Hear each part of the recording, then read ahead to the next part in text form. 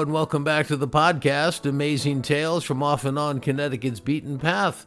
I'm your host, Mike Allen. You know, most Connecticut residents remember that we had a professional hockey team in Connecticut at one point in time, the Hartford Whalers, and they played here from 1979 to 1997. But I'd go out on a limb and wager a bet that most people don't know that we once had a professional football team in Connecticut. And I mean a member of the National Football League. And I'm not talking about the 2 years that the New York Giants played at the Yale Bowl in New Haven while they were waiting for their stadium to be refurbished. No, my guest for this episode has all the details behind the nearly 100-year-old secret of the first and only NFL team in Connecticut. He's Andy Piasek, a professional writer from Bridgeport, and wait until you hear this story. Stay tuned for Connecticut's only pro football team. I like sports. I played them up through high school. Varsity soccer, baseball, a little basketball. But growing up in Fairfield County most of my life meant that if I wanted to see a pro sports game, I had to go to New York City. I could see the Yankees and the Mets there, or the football Giants and Jets until they moved to New Jersey. And then the Rangers and Knicks, of course, played at Madison Square Garden. I went to college in Boston, so I became familiar with Fenway Park and saw a lot of Red Sox games up there. Even took in a Boston Bruins game while I was in the Bean City. Well, the New England Patriots at one point, their owner said, we might move to Hartford. In fact, they went so far as to pick out a spot on the banks of the Connecticut River. Turns out they were just angling for a better deal with Foxborough, Massachusetts, and when that deal was announced, it broke a lot of hearts in Connecticut because the chance for a pro football team had gone away. Well, I still remember 1979 when the World Hockey Association's New England Whalers said, "We're moving to Hartford and joining the National Hockey League and forming the Hartford Whalers." It was exciting. Connecticut had a pro sports franchise. Well, we also had the Connecticut Sun, the women's basketball team that plays at the Mohegan Sun Arena in Uncasville. It's part of the WNBA. It's a little bit remote, though. It's in southeastern Connecticut and a long way for somebody like me from Fairfield County. Well, other than those options, Connecticut is caught between the New York and Boston sports markets and really doesn't have much to call its own. It wasn't always this way, though, and Andy Piasek, a writer from Bridgeport, did a great article on what it turns out was Connecticut's only pro football team ever, the Hartford Blues. Yes, the Blues were actually in the National Football League, the same NFL that exists today. They played at a place called the Velodrome in East Hartford. Now, the Velodrome basically was a bicycle racing arena that doubled as a football field when the Hartford Blues were playing. Now, Andy cautions that 100 years ago, the NFL didn't look anything like it does today. The majority of the teams were in what I would call small and medium-sized cities. You had a number of cities throughout Ohio, Toledo, Akron, Canton. There was a team in Providence. All those cities are roughly in the 150,000 to 300,000 range. And there were many large cities that didn't have teams at all. We're really talking just about the northeastern quadrant of the United States. It was pretty much open to whoever wanted to pay the entrance fee, which even prorated by today's standards was quite low. And the game was not anywhere near popular the way it would become, so that if a team or a game drew 10,000 people, that was quite large.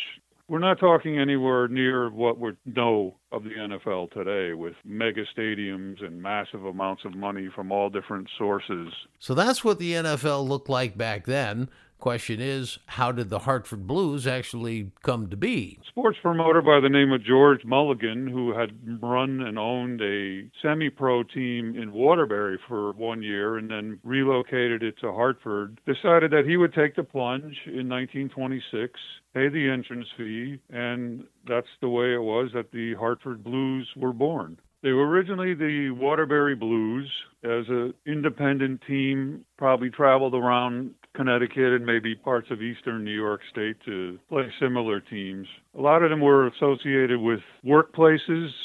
People know, of course, about the Green Bay Packers. They were actually made up of men who worked in a packing factory in the Green Bay area somewhere. But they played 1 year as a semi-pro independent team in 1925 in Hartford, and then Mulligan decided to go big time and try to make a go of it in the NFL. So Mulligan got involved in this rather strange league.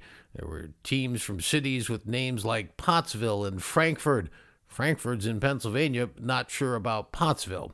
But it wasn't all small-town no-names. Now, when you look at the roster of teams that they played and the schedule that was published in the Hartford Courant, the one team that kind of stuck out, I was like, whoa, there's the New York Giants. Is that the same New York Giants we root for today? Yes, and that was the very, very beginnings of the New York Giants franchise. So in that case, it's quite interesting that you have by far the largest city in the country playing a game against a team. I think the population of Hartford was certainly less than 200,000 and maybe more like closer to 100,000. But that was the nature of the NFL at that time. Smaller towns and cities were able to make a go of it, at least up until some decades later, because the money that was necessary and the attendance that you needed to sustain a team was not on the scale of what we've come to know in more recent decades.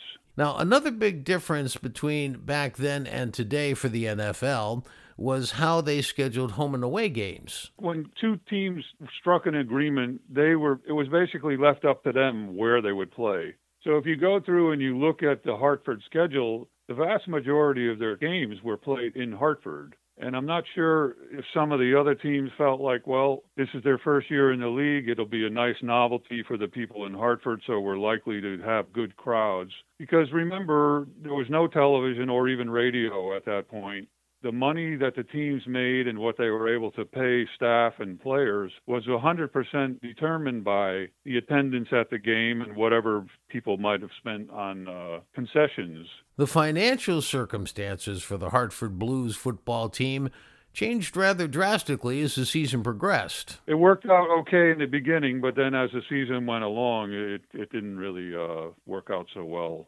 I'd say overwhelmingly, probably 95% of ticket sales were walk-ups. There were no such thing as season ticket plans at that time that I know of. Probably a small percentage of people bought their tickets in advance.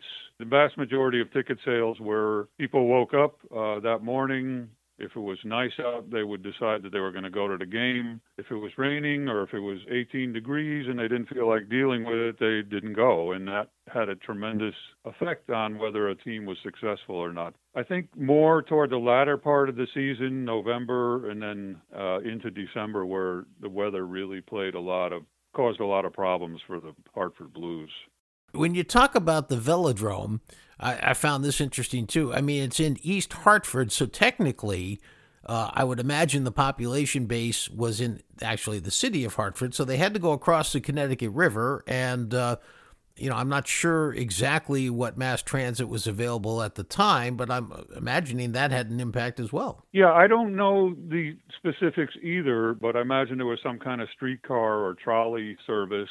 There were probably very few people who traveled to and from games by automobile. The teams were dependent on people who lived fairly close by or who were willing to travel by mass transit overwhelmingly. Now, it seems like, if I have it right, that the fan base for the first game was the peak, and from there it went down. I mean, they drew 6,500, I think you say in your article, for the first game, which they lost 21-0, and it doesn't seem like they went that high again for the whole season. They had a couple of good turnouts, that being the highest, the first game, which I guess is kind of what you might expect. And then they had another game that was roughly 4,500. I imagine a crowd of 4,500 and certainly 6,500 would be a positive. And when you get down closer to what they were drawing later in the season, which was more 1,000, 1,500, the owner is beginning to lose money. So 1927, they've had their season. They went 3-7.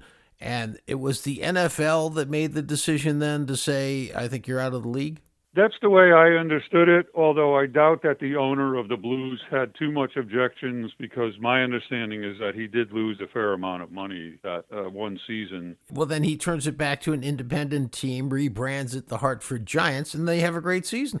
Yeah, that's right. Certainly the level of competition would not have been the same as what they would have played in the NFL. So they were back to probably playing local city teams and town teams throughout Connecticut, maybe up into Massachusetts or eastern New York. Well, you have to face it, it's simply tough to attract a big league professional sporting team to Connecticut. And in large part, that's thanks to the rather sparse population that we have throughout the states. When you're talking about 150,000 in any one city out of 3.5 million people, you really have no choice but to try to draw from a fairly large geographic range. And that's not always that easy, especially when you're wedged in between two historic cities that have long traditions of pro sports. Well, for those among you who are unbridled sports fans and simply have to take in a pro game every now and again, we do have some available in Connecticut. As we said up front, the Connecticut Sun women's basketball team plays at the Mohegan Sun Arena in Uncasville, and they're part of the WNBA. A couple of baseball options. First of all, the New Britain Bees men's baseball team. They're a professional team, part of the Atlantic League. And there's the Hartford Yard Goats, a men's minor league club that's associated with the Colorado Rockies. And there's two in hockey. The Bridgeport Islanders, they're the farm team for the New York Islanders. They're a men's hockey team. And there's a women's hockey team in Connecticut, a professional one, the Connecticut Whale, and they're based in Danbury. Other than that, it's pretty slim pickings for professional sports, and it looks highly unlikely that Connecticut will ever have another chance to prove it can support a professional football team.